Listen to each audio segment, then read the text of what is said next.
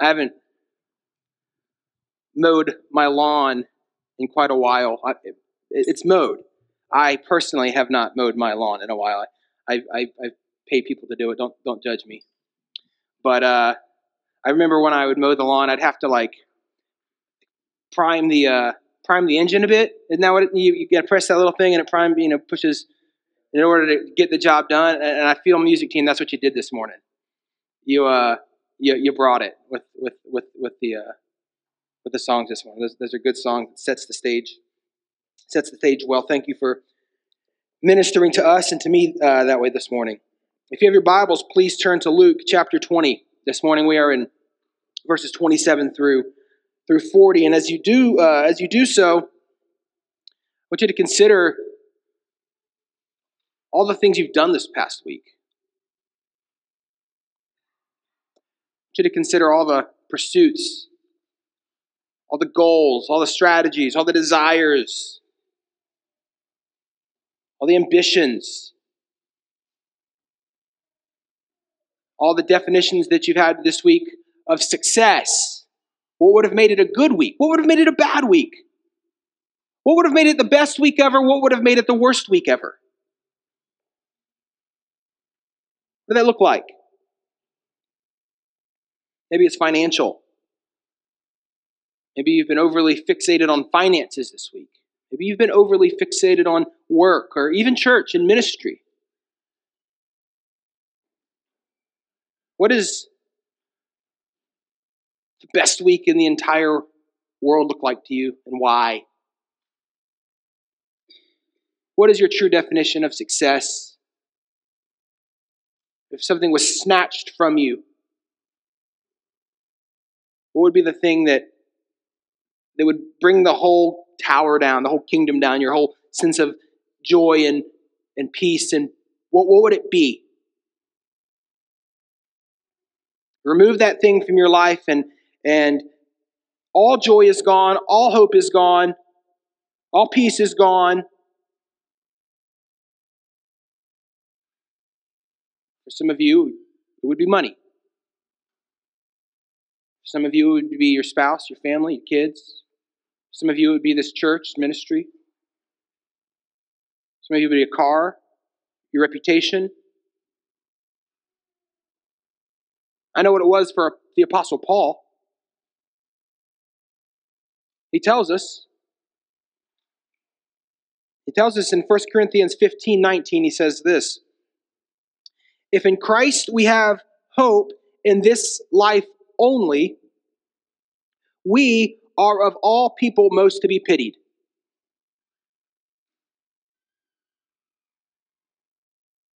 What he's saying there, in the context of 1 Corinthians 15, is this: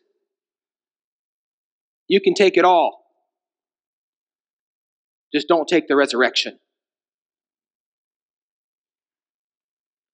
And friends, I must confess, I've thought about the resurrection quite a bit this week. But if I wasn't preparing for this sermon and this text, I probably wouldn't have thought about the resurrection that much. I mean, did many of you this week? Was the resurrection of the dead, the day when we will all be with Christ, with new bodies, and we will be with Him forever and ever and ever and ever? Has that thought, that reality, that day, that moment, has that been on your heart this week? Even once? Well, for Paul, it was his all-consuming thought. It's what spurred him on. And friends, it is what should spur us on as well.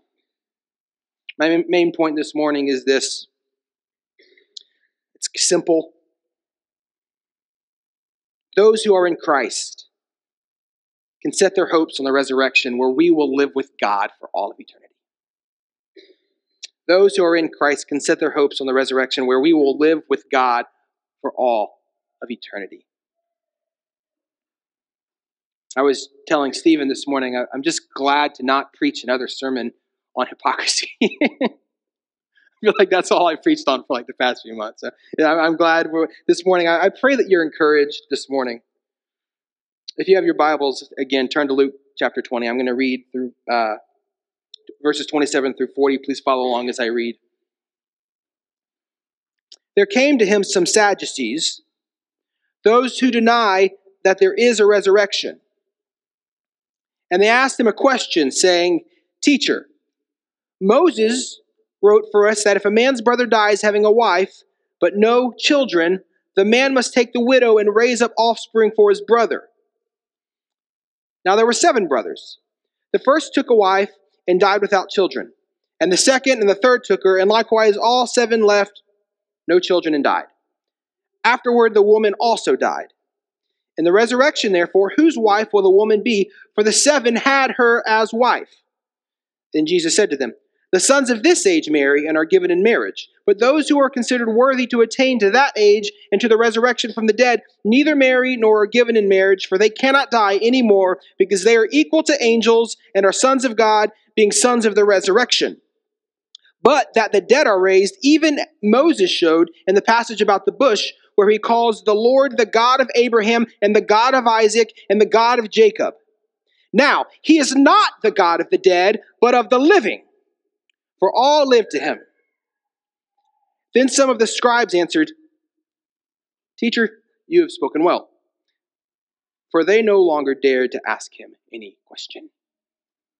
May God bless the reading of his word this morning. Main point this morning, only point this morning, is this: those who are in Christ can set their hopes on the resurrection, where we will live with God for all of eternity. That's it. So far, church, in chapter 20, we've seen the chief priests and the scribes try to discredit Jesus as a blasphemer, but Jesus shut them down. Then the Pharisees, scribes, and chief priests tried to discredit Jesus before the people as a Rome sympathizer, or before Rome as an insurrectionist, but Jesus shut them down. Today we come to a very interesting passage of Scripture. A little over 20 chapters in to the book of Luke, Dr. Luke finally introduces us to one of the other religious sects in ancient Israel, the beloved Sadducees. While we are introduced to new religious leaders in this text, it is essentially the same story and the same song. The Sadducees will attempt to discredit Jesus, but friends, Jesus will shut them down.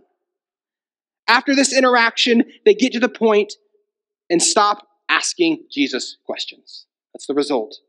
And so as we begin in verse 27 this morning, as we're introduced to the Sadducees, Luke provides a very pertinent detail that was one of the most distinguishing characteristics of the Sadducees. It is this: they did not believe in the resurrection. Like Paul would say, these are the type of people that are to be pitied most. They did not believe in the resurrection. Not only that, but if you don't have to turn there, but you can maybe make a note. In Acts 23, verse 8, it says this: not only that they didn't believe in the resurrection, but the Sadducees say that there was no resurrection, nor angel, nor spirit. But the Pharisees acknowledged them all. This is important. This is an important piece of information, because the Jews in general, they did believe in the resurrection. A common belief in that time was that there was a resurrection. The idea that there was no resurrection, no angels, and no spirit was so completely contrary to the Jews of that time. That was a very common belief. For instance, in Acts 23, in the midst of the Apostle Paul standing trial before the Jewish council, we see a fairly public and important debate taking place between the Pharisees and Sadducees regarding the issue of the resurrection. The Pharisees were strong believers in angels, spirits, and the resurrection. As already stated, the Sadducees rejected such notions. However, what's interesting, church, in Acts 23 is that the discussion surrounding the issue of the resurrection, it actually became violent. Now, we've had discussions in church, like with the men, we get together, and we've had small group discussions, we have had one-on-one discussions, and maybe they aren't always so friendly at times, but they usually always end with unity. Well, here in Acts 23 about this discussion about the resurrection, it turns violent. It became so violent that the tribune had to remove Paul from the trial because they were afraid Paul was going to get killed right then and there. Needless to say, this was a theological conviction that the Sadducees held very, very dearly. Now you might ask, if this was such a minority view in Israel, surely it didn't have any social or religious significance, right? Wrong. While the Sadducees were small in number, they were actually extremely influential in Israel. The Sadducees were extremely tied to the priesthood. And we know that the priest worked in the temple and how important the temple was in Israel. So one can imagine how great of an influence the Sadducees actually had on the religious life in Israel. Because they were closely tied to they were closely associated with the priestly class, the Sadducees were wealthy and they were highly educated. Friends, these gentlemen were not intellectual slouches. They were wealthy, they were smart, they were influential, they were powerful. Not only were these men wealthy, intelligent, and influential, they were book, chapter, verse guys. They were scripture guys. At least they claimed to be. Unlike the Pharisees, who were most concerned with the oral law and its traditions, the Sadducees rejected the oral law and traditions altogether. They only believed the scriptures were authoritative and binding. And so, of course, we would say, amen. These were scripture guys. However, you might be asking, how can these guys be all about the scriptures and reject the resurrection? It doesn't make sense. For instance, if they were scripture alone people, surely they would have read Daniel 12, 1 through 2 that clearly says, "At that time shall arise Michael, the great prince who has charge of your people, and there shall be a time of trouble such as never has been since there was a nation till that time. But at that time your people shall be delivered, everyone whose name shall be found written in the book. And many of those who sleep in the dust of the earth shall awake, some to everlasting life, and some to shame and everlasting contempt." That's just one example among many that you'll find all throughout the Old Testament. How can one read that and not come away understanding that there will be a resurrection of the dead? If these guys are scripture people, they would go to the scriptures and they would see that clearly.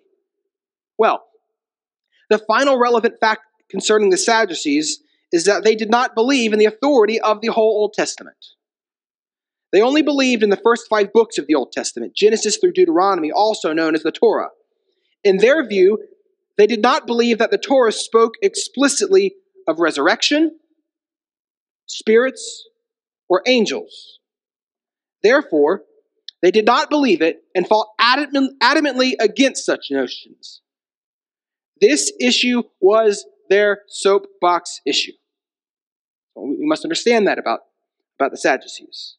Now that we've considered a bit of the context surrounding the Sadducees, let's look at how these Sadducees seek to discredit Jesus.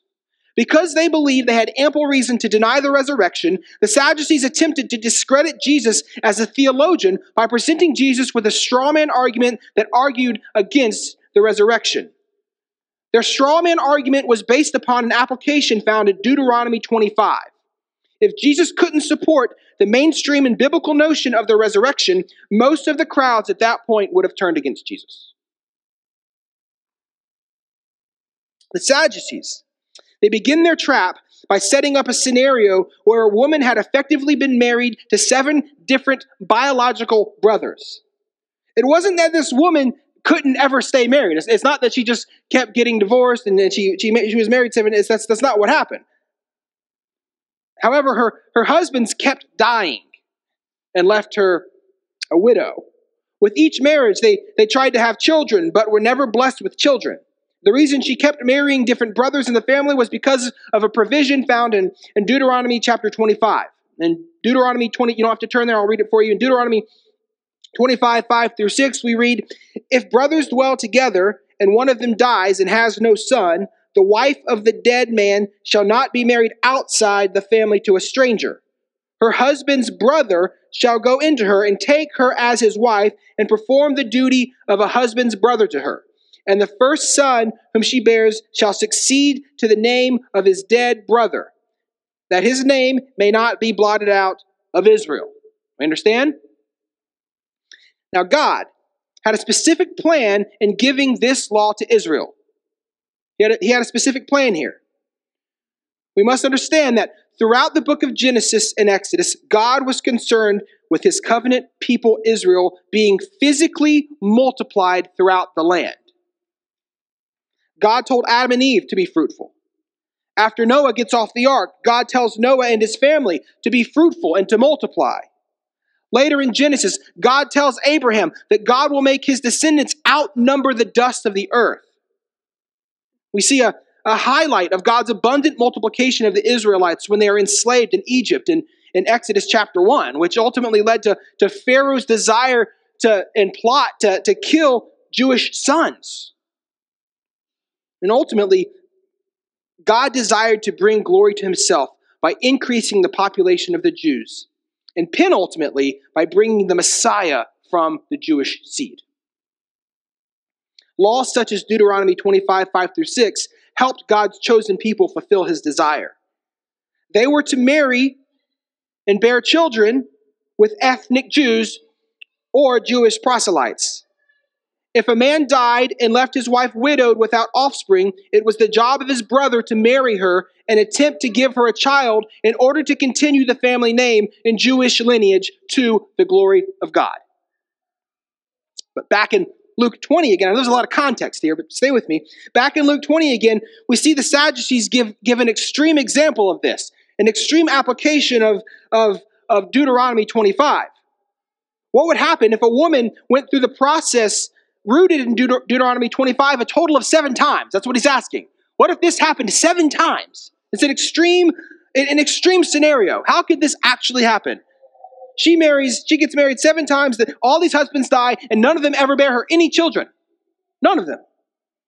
More specifically, how would such a woman's earthly reality affect her for eternity future? Who would be her husband at the resurrection? For instance, they were all legally married on earth. They all experienced marital intimacy. So when they're all reunited at the great big party in the sky, so the Sadducees thought, will all the brothers battle it out for her hand? Who indeed would be her husband? That's what they're asking. And so the Sadducees, they probably felt quite smug after they brought this question to Jesus. This likely wasn't the first time they asked such a question in public. It was their gotcha question. It was their gotcha question to try and disprove the resurrection. It was their version of, can God build a rock that's too heavy for him to lift? So you've heard that question. To answer that question in the affirmative is to affirm that it's possible for there to be something more powerful than God. To answer in the negative is to affirm that God is not all-powerful. To ask such a question, though, it misses one key point. Is this, that God is all-powerful and can do whatever he pleases and would never use his power for such silly reasons that don't bring him glory. Similarly, the Sadducees' question regarding marriage and the resurrection missed the point. As a result, Jesus begins to correct the Sadducees' bad theology.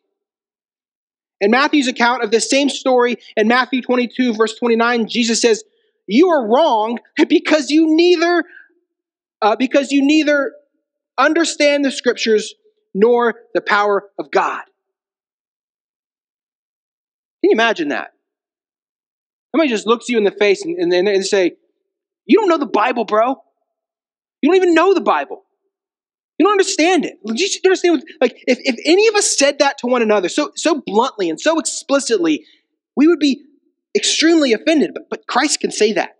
It's his word. You are wrong because you know neither the scriptures nor the power of God.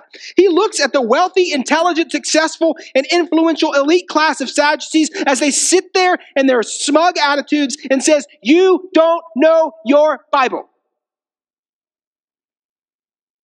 They might have sat there thinking they trapped Jesus, but instead Jesus exposes them for their ignorance.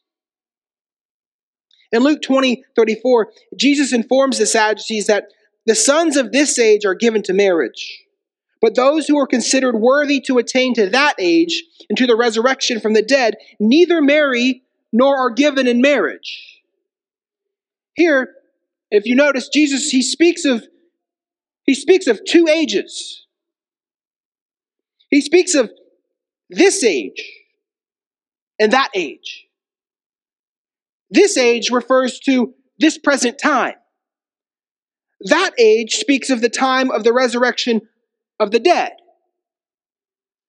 Quite often throughout the Bible, we see such phrases describing this age and the age to come. For instance, in Matthew 12:32, Jesus says, "And whoever speaks a word against the Son of Man will be forgiven. But whoever speaks against the Holy Spirit will not be forgiven either in this age or the age to come." In Mark 10:29-30, Jesus says this, "Truly I say to you, there is no one who has left house or brothers or sisters or mother or father or children or lands for my sake or for the gospel, who will not receive 100-fold now in this time, houses and brothers and sisters and mothers and children and lands with persecutions, and in the age to come, eternal life." Also, we read in Ephesians 1 verse 20, "He worked in Christ when he raised him, being God the Father. He worked in Christ when he raised him from the dead and seated him at his right hand in the heavenly places, far above all rule and authority and power and dominion, and above every name that is named, not only in this age, but also in the one to come." This age, that age. This present evil age and the age to come. Whenever we see the two-age dichotomy in the Bible, the present age always refers to this present day, and the age to come always refers to eternity future, which consists of eternal life, the resurrection of the dead, the return of Christ, judgment, etc.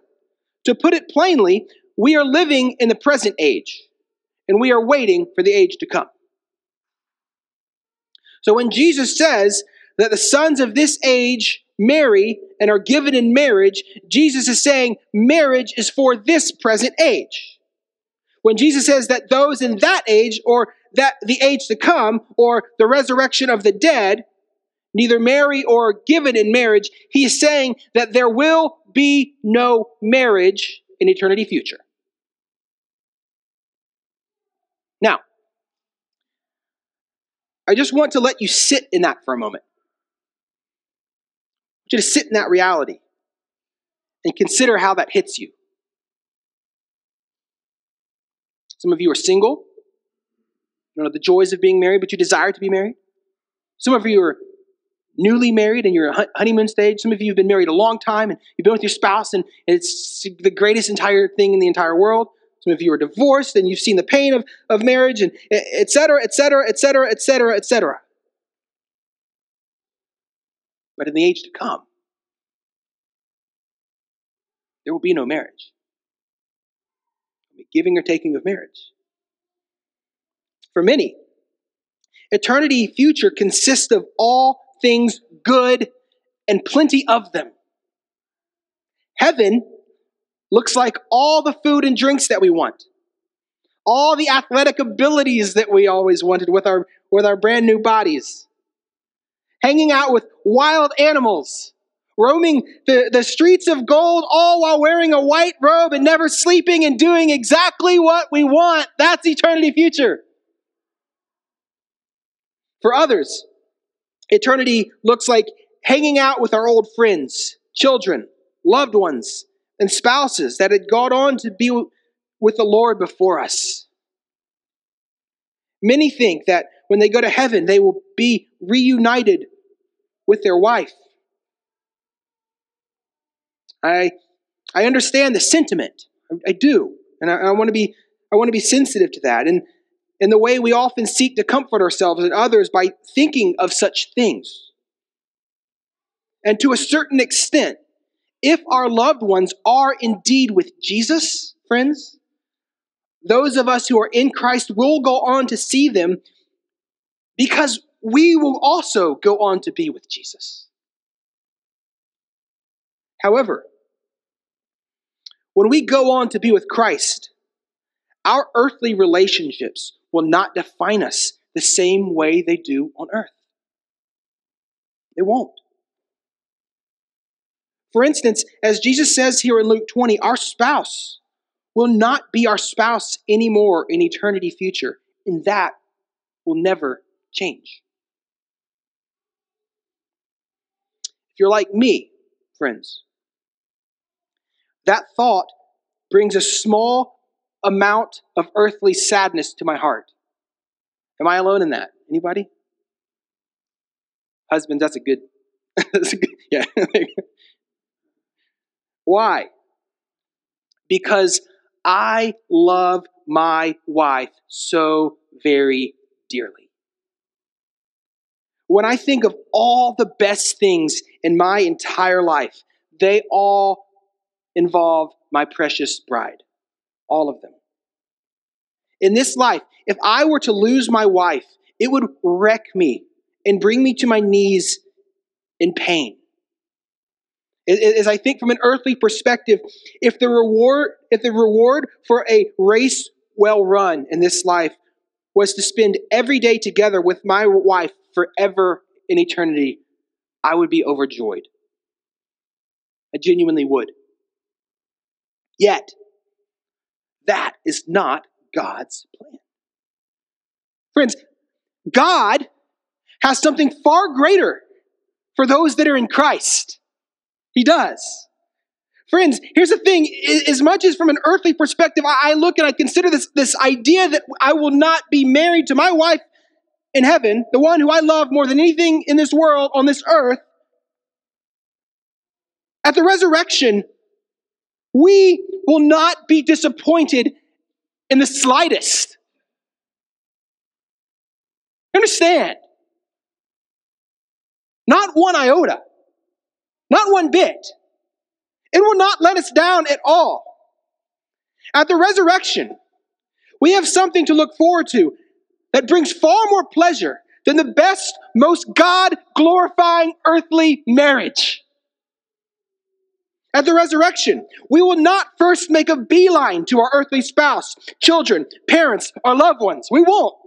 You might think the first thing I'm going to go do, I'm going to go see my kids or my wife or my parents or my brothers and sisters or friends or so-and-so or Noah and Abraham. And no, you won't. In that moment, dear friends, when we see his face, we will beeline it to the Lamb that was slain.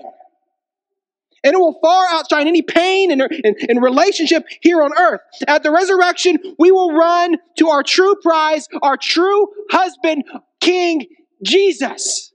That is what awaits us, friends. That is what awaits us, church. Can we glory in knowing, friends, that Jesus is better than all the good things in this life that we seek with all of our hearts? Can we glory in that for a moment? Jesus is better than a wife. Jesus is better than money and influence. Jesus is better than the lack of pain that we will see in heaven. Jesus is better than all of it.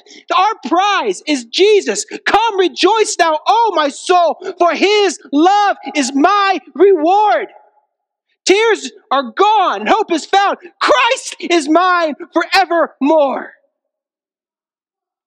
Isn't that good news? And so, friends, in the midst of whatever you're dealing with right now, pain, heartache, suffering, joy, good times, bad times, know that if you are in Christ, you have such an amazing, glorious, fulfilling, joyful eternity ahead of you. You have a God who has given you the best gift that he could possibly give you, his Son, Jesus. As we continue to consider Jesus' interaction with the Sadducees, the first thing that he basically says is this. He says, you guys totally do not understand the resurrection. You don't get it. In fact, you're horribly misrepresenting it. There won't even be marriage after the resurrection. Not only that, but Jesus gives them a reason why there won't be marriage after the resurrection. In verses 35 through 36, Jesus says, those who are considered worthy to attain to that age and to the resurrection from the dead neither marry nor are given in marriage. Why? For they cannot die anymore, because they are equal to angels and are sons of God, being sons of the resurrection. How does that work, friends? We'll never die. They cannot die anymore. Well, for that, I would point you to Romans chapter 6. You can turn there. I'll take a detour there for a moment. Romans 6, verses 3 through 11. We see this incredible news where Paul writes to the church at Rome. He says, do you not know that all of us who have been baptized into Christ Jesus, those of us who are in Christ, those of us who have trusted in Christ, those of us who have trusted in his life and death and resurrection to make payment for our sin, those of us who have identified in his death, that's what being baptized into Christ is. We're identifying with Christ. If we have been baptized into Christ, we have been baptized into his death. That effectively we identify with Christ as he died. We are in Christ, okay? We've been baptized into his death. We were buried, therefore, with him by baptism into death. So as Christ died, as Christ was put to death, we were in Christ, therefore we are identifying with his death. We are in his death. Why? In order that, just as Christ was raised from the dead by the glory of the Father, we too might walk in newness of life. So just as Christ died, and we identify with Christ in his death, we are in Christ. We are baptized into his death.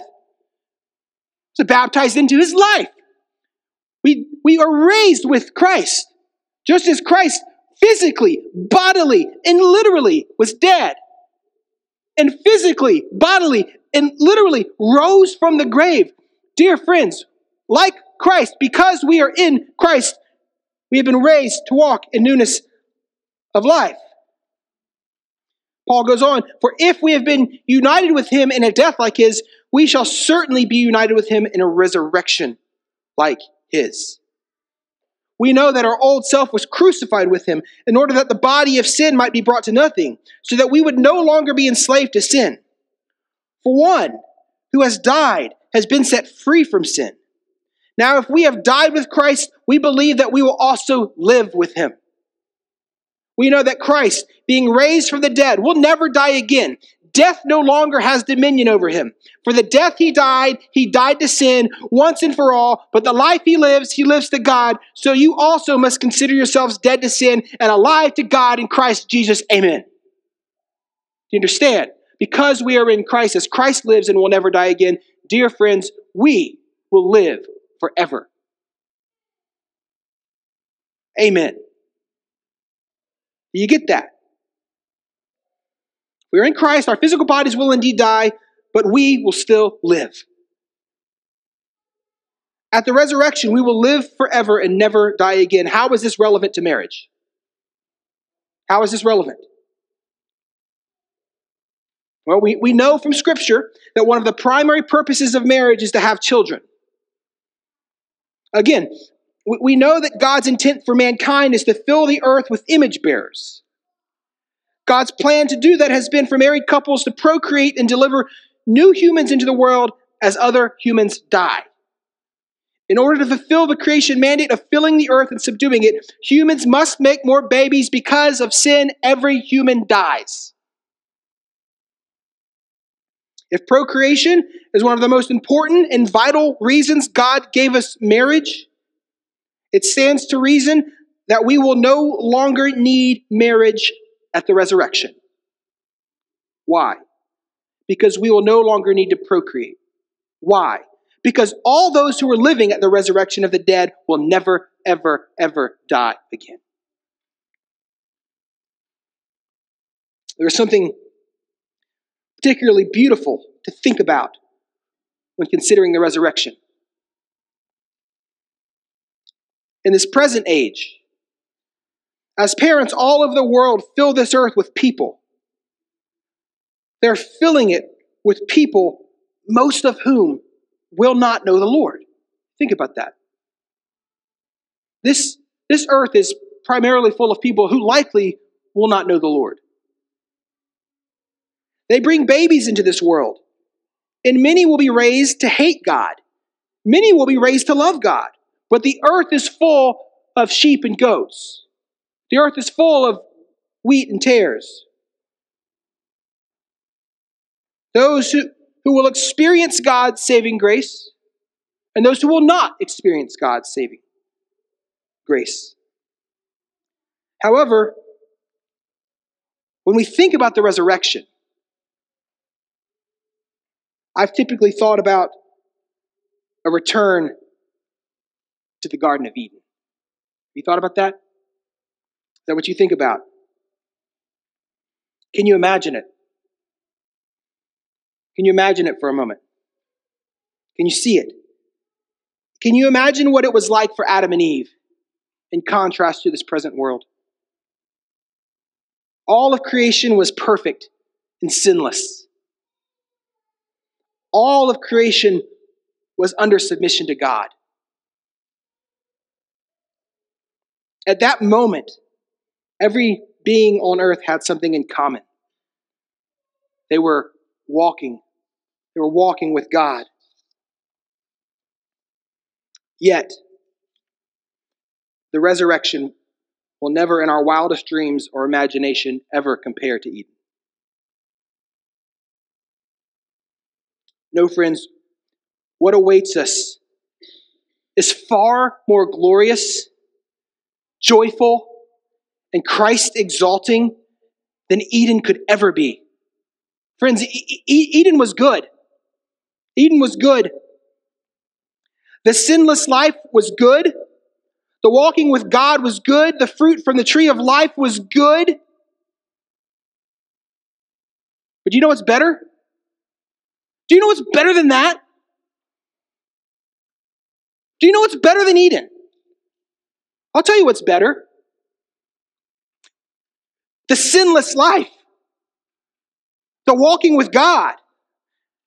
The eating forever from the tree of life. And doing this for all of eternity. Knowing this, that the only reason we can partake of such a glorious life is because of Christ's work on the cross, for which we will praise Him forever and ever. That's better than Eden, friends. Every resurrected person walking on this earth for all of eternity will have Christ's name written on their forehead. Every resurrection body will be clothed with a robe that was washed in the blood of the Lamb. The lack of tears will be more joyful because we have known what it means to cry.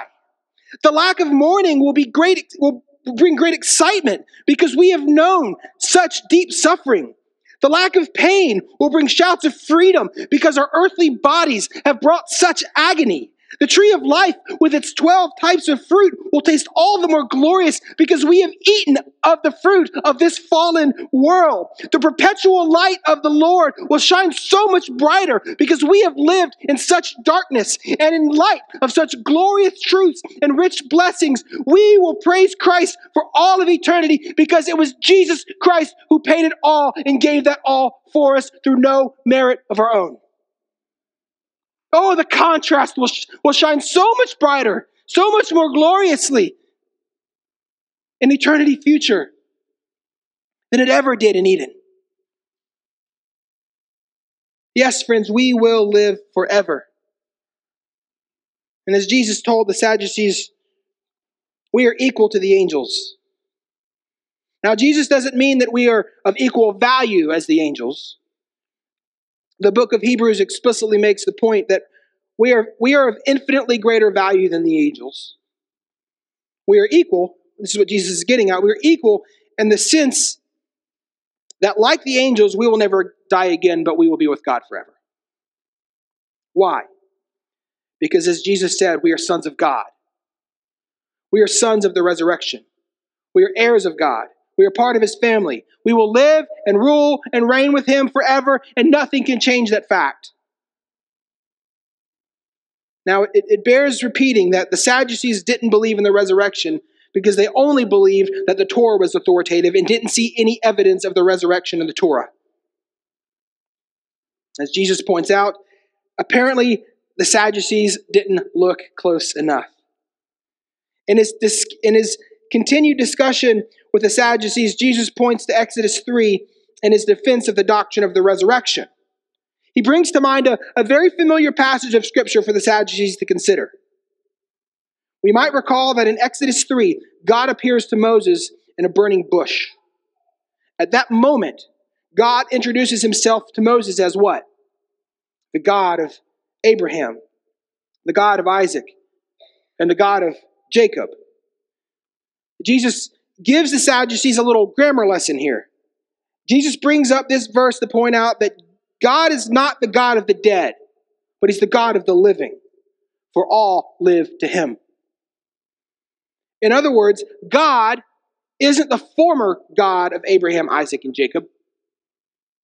God isn't the God that Abraham, Isaac, and Jacob used to worship. God is the current God of Abraham, Isaac, and Jacob. Parsing it out more explicitly for us to understand, we can say that God is still the God of Abraham, Isaac, and Jacob because they still worship God because they live with God. They walk with God today at this very moment. He is their God. They are his people. That's what God is saying, as written in Exodus chapter 3. They walk with God. They live to God. They are his people. He is their God. Not only that, but Yahweh is the God of the early church fathers. Origen, Athanasius, Irenaeus, and Augustine. Why? Because they live to God. Why stop there? Yahweh is the God of Thomas Aquinas. Why? Because he lives to God. Yahweh is the God to John Calvin, Martin Luther, William Tyndale, Ulrich Zwingli. Why? Because they live to God. Yahweh is the God of Thomas Watson, John Owen, Jonathan Edwards, William Perkins, and Richard Sibbes. Why? Why? Because they live to God. And Yahweh is the God of Lottie Moon, Fanny Crosby, and Corrie ten Boom. Why? Because they live to God. Yahweh is the God of Charles Spurgeon, R.C. Sproul, J.I. Packer, and Billy Graham. Why? Because they live to God. And also, Yahweh is the God of Roger Carr, and Don Carver, and Ben Statton, and Tony Menard, and Debbie Griffith. Why? Because they live to God. Why?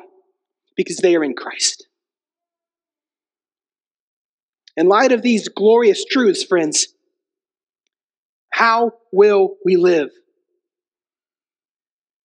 How will we live? Will we stay the same? How will we respond? How should we respond? I can tell you how some men responded. In verse 39, some of the scribes spoke up and said, "Teacher, you have spoken well." In other words, Jesus, we cognitively recognize that what you are saying is technically correct. Well done. Ironically, these same scribes are the ones that have been trying to get Jesus arrested all this time. They might agree with Jesus on his theological position on the resurrection, but they have no intent of following Jesus or letting this doctrine melt their heart of stone. I pray that is not you this morning. I pray that you wouldn't just give such truth and amen and walk away the same way that you walked in. For the hurting and the broken, may the good news of the resurrection bring hope this morning. For the depressed and anxious this morning, may the good news of the resurrection bring joy. For the haughty and the proud, may the good news of the resurrection bring repentance. For the apathetic and discouraged, may the good news of the resurrection ignite your heart with passion for Jesus. In closing, friends, we can respond like the scribes did to the news of the resurrection. We can do that. And many times we do. Give an amen and walk away. You are right, teacher. Brian, you're right in what you said about the resurrection this morning. Or we can respond like Abraham, Isaac, and Jacob that Jesus happened to mention in this text. The reality of the resurrection wasn't simply a theological concept for these men. Their eschatological beliefs spurred them on to faithfulness throughout their lives. It spurred them on to follow God and obey Him. It is brothers like Abraham, Isaac, and Jacob that were mentioned for their faith in Hebrews 11. You know the passage. You've read it, the Hall of Faith. And you might sit here and you might think, well, it wasn't the resurrection that spurred them on. It was modern blessings in the promised land that spurred them on. Well, friends, Hebrews 11:13 through 16 says this: these all died in faith, not having received the things promised, but having seen them and greeted them from afar, and having acknowledged that they were strangers and exiles on earth. For people who speak thus make it clear that they are seeking a homeland. If they had been thinking of that land from which they had gone out, they would have had the opportunity to return.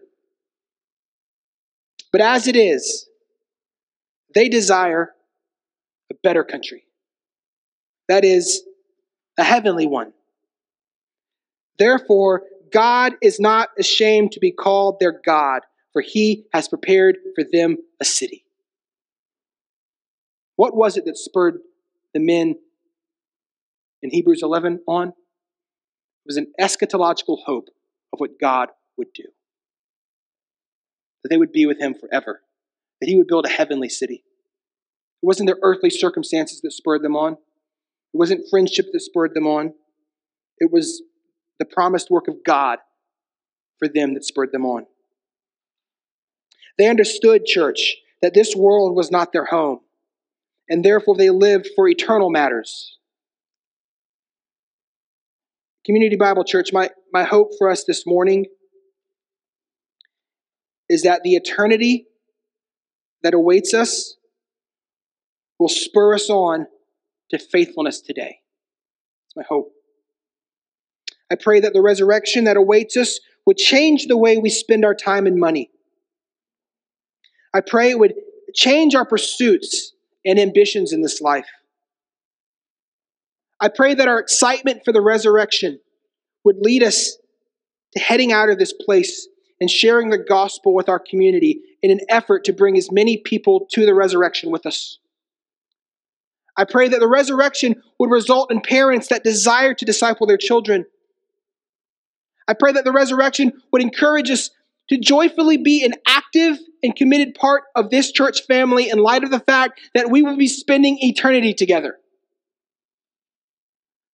I pray that the resurrection would give us courage in the face of whatever you're dealing with in life right now. I pray that the resurrection would put everything else in our lives in its proper perspective. I pray that the resurrection would give us endurance, knowing that we're almost home with our Lord. Church, let's finish well. We serve a merciful God, don't we? He is not the God of the dead. He is the God of the living. And that is us. And He is our God. Let's live like it, church. Amen.